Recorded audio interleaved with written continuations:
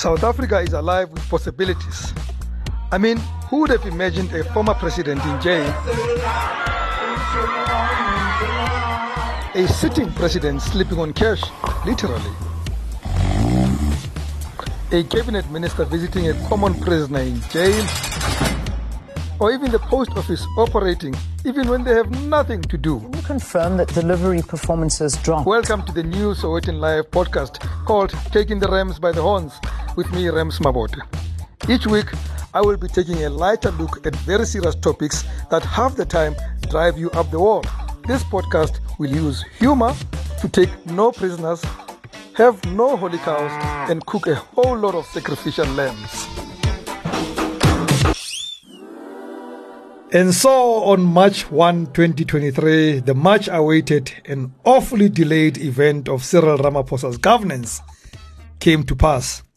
Deputy President David Mabuza resigned from the National Assembly as Member of Parliament, thus clearing the way for a real Deputy President to be appointed.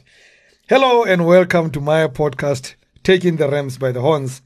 I, David Mabuza, swear that I will be faithful to the Republic of South Africa and will obey, respect, and uphold the Constitution and all other law of the Republic. And I solemnly promise to perform my function as a member of the National Assembly to the best of my ability.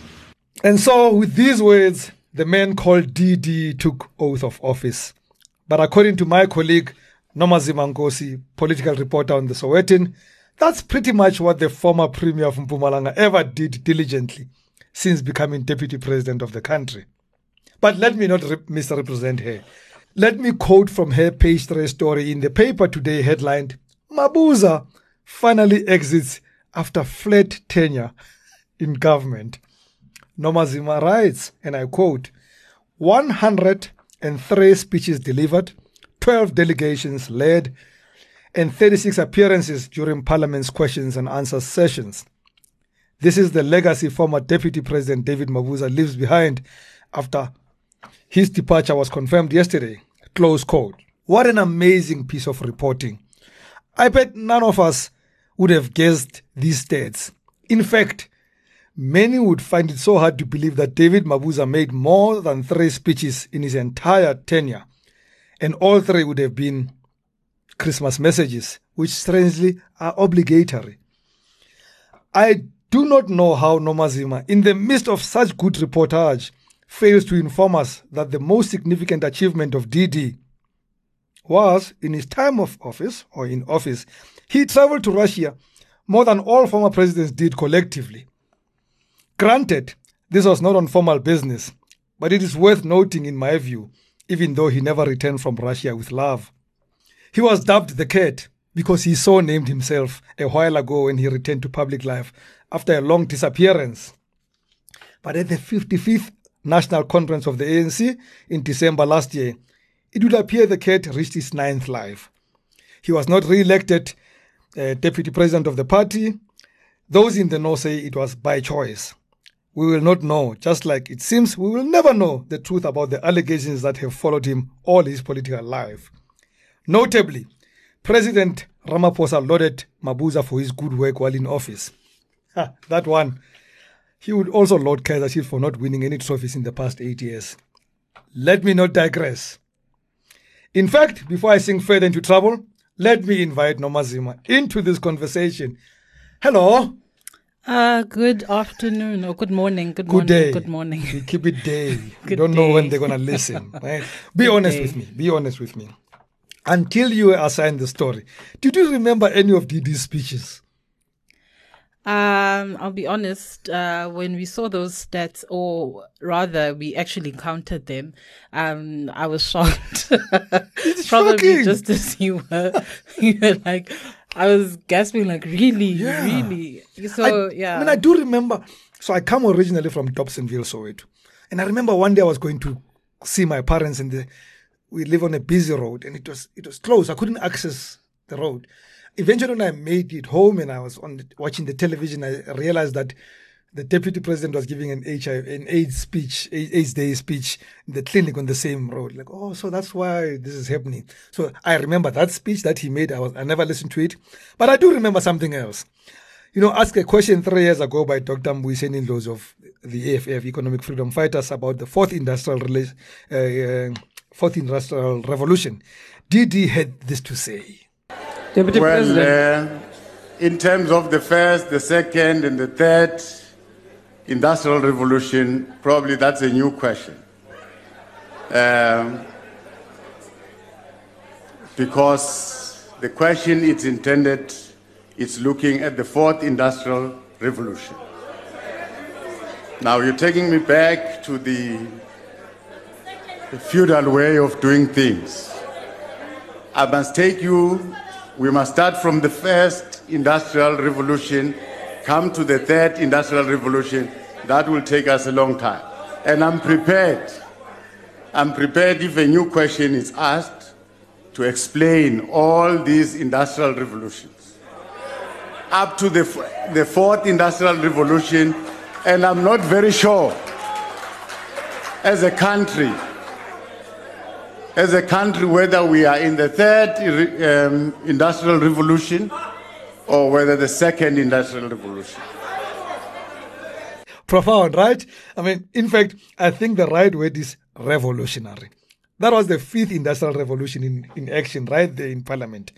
Other than being deputy president of the ANC, why, in your honest view, Zima, why, in your honest view, was DD ever deputy president of this country? I can't say. I can't say. It would honestly be obviously the events that took place in 2017 in Nasrec, and even if you speak to anyone else, they can't give you like a clear answer. It was just those behind the scene moves that saw him switch sides and that had him elected. Otherwise, I mean, it's as public sentiment. He's been absent. He's okay. Let me ask a different question. Why did he agree to become deputy president? I mean, the man was completely uninterested in the gig. I mean, there's people are enticed by power. So I don't use it. He didn't even use the power. He had power. I mean, he's known to be moving silently, but unfortunately, it didn't pan out for him. It didn't pan out. Maybe he was just beaten by national politics. Look, it's a different game. I'm scared of cats, right? I mean, and it's probably because of the superstitions linked to cats, and black people at my age, we have issues with cats. I think younger people would have no issues with cats. Maybe that's how cats move, right? Maybe they purr quietly and they do things. That's how they move. And I mean, like, it's not even a speech, but like one of the things that the famous phrase that he's umundu yalimala, like, I mean, that's Didi. So Didi, right? That is Didi. Yeah, that is Didi. I mean, when he said about Paul Mashatile, now uyanyakaza manje. That's so Didi, right? There's an incident, just speaking of how absent he actually was. I mean, he was part of the interministerial task team on COVID-19 vaccines. And I remember him in PE at the Aspen plant. Because he's just been so missing in action, I remember, I mean, obviously they were wearing PPEs. Yes. There was a local photographer from PE. He just thought he was some random person who was like, hey, Wena, move! And then did him. So it was just like, that's the deputy president there. So he's just like forgettable. He is forgettable. He's forgettable. You forget that he's there. And unfortunately, South Africans forgot. I swear to you, I've never seen someone in such a high profile job keeping such a low profile. He could have actually played the lead character in the movie The Invisible Man. Wait, maybe he was the Invisible Man. What do you know, right? I mean, did you ever get to interview him personally? No, I didn't. I've actually never interviewed him personally. That is true. I spoke to him. In the days leading up to the conference in December, they would have NEC meetings. Yeah. And he was just actually during those days leading up to the conference, he was very jolly, saying, no, I'm good, I'm good. So he is actually, when you meet him, he's very personable. He is.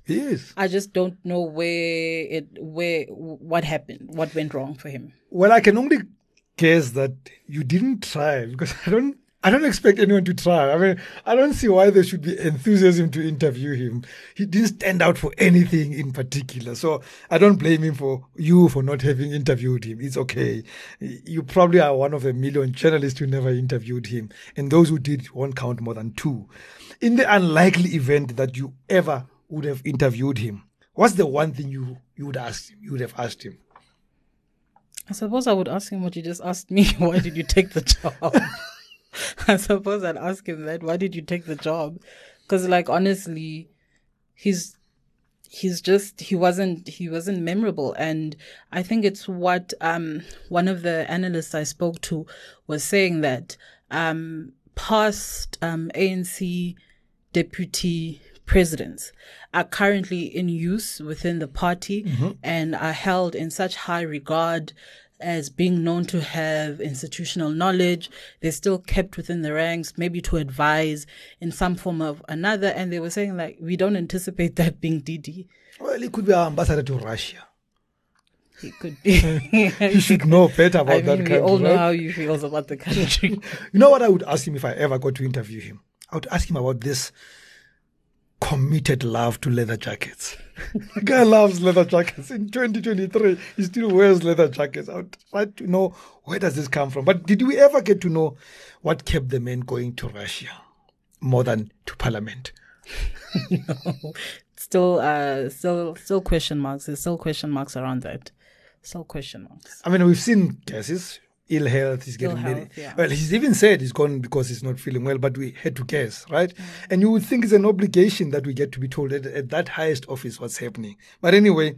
And you also ask yourselves, what can Russian doctors do that South African doctors can't?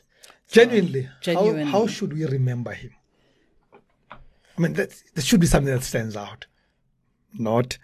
I can't. I mean, the man's delivered 103 speeches, so clearly someone can go to the archives and just pull something. It was more, I don't know, it was more filling in the holes that were left. But I mean, like, he did what a deputy president is meant to do. Yeah. He filled those shoes. He deputized. He was the chair of all these ceremonial posts. He did that. He fulfilled that. Yeah. And head of government business, which left us in the dark and yes. with no trains running. And, yes. So, I mean, unfortunately, he had, 4 or 5 years? I think he could have done more. I know. I don't know how I will remember him. I know that much. Except, of course, by knowing that my tax will continue to fund his retirement for the rest of his living days on earth.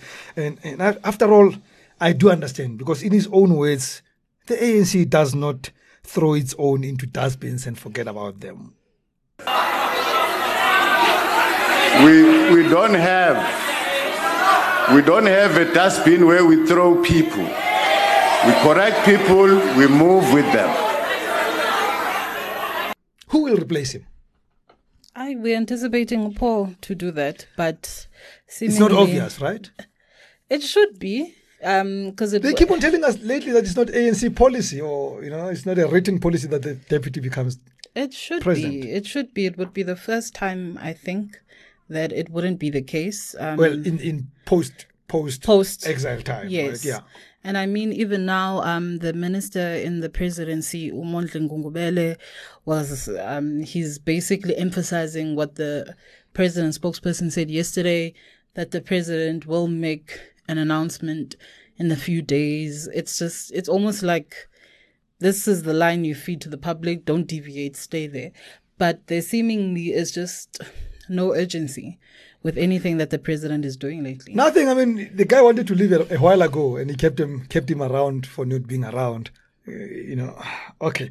But whoever, in my view, replaces DD, Ramaphosa can forget about having the presidency all to himself. Yes. I know it's not going to be a DD type. Whoever it is, they're going to be involved and they're going to make him shake a bit. But As usual, Nomazima, and thank you for coming again. I like people who come again and again here. Political report on the Sowetan. Read her story on Didi Mabuza in the paper today. Thank you. Thank you.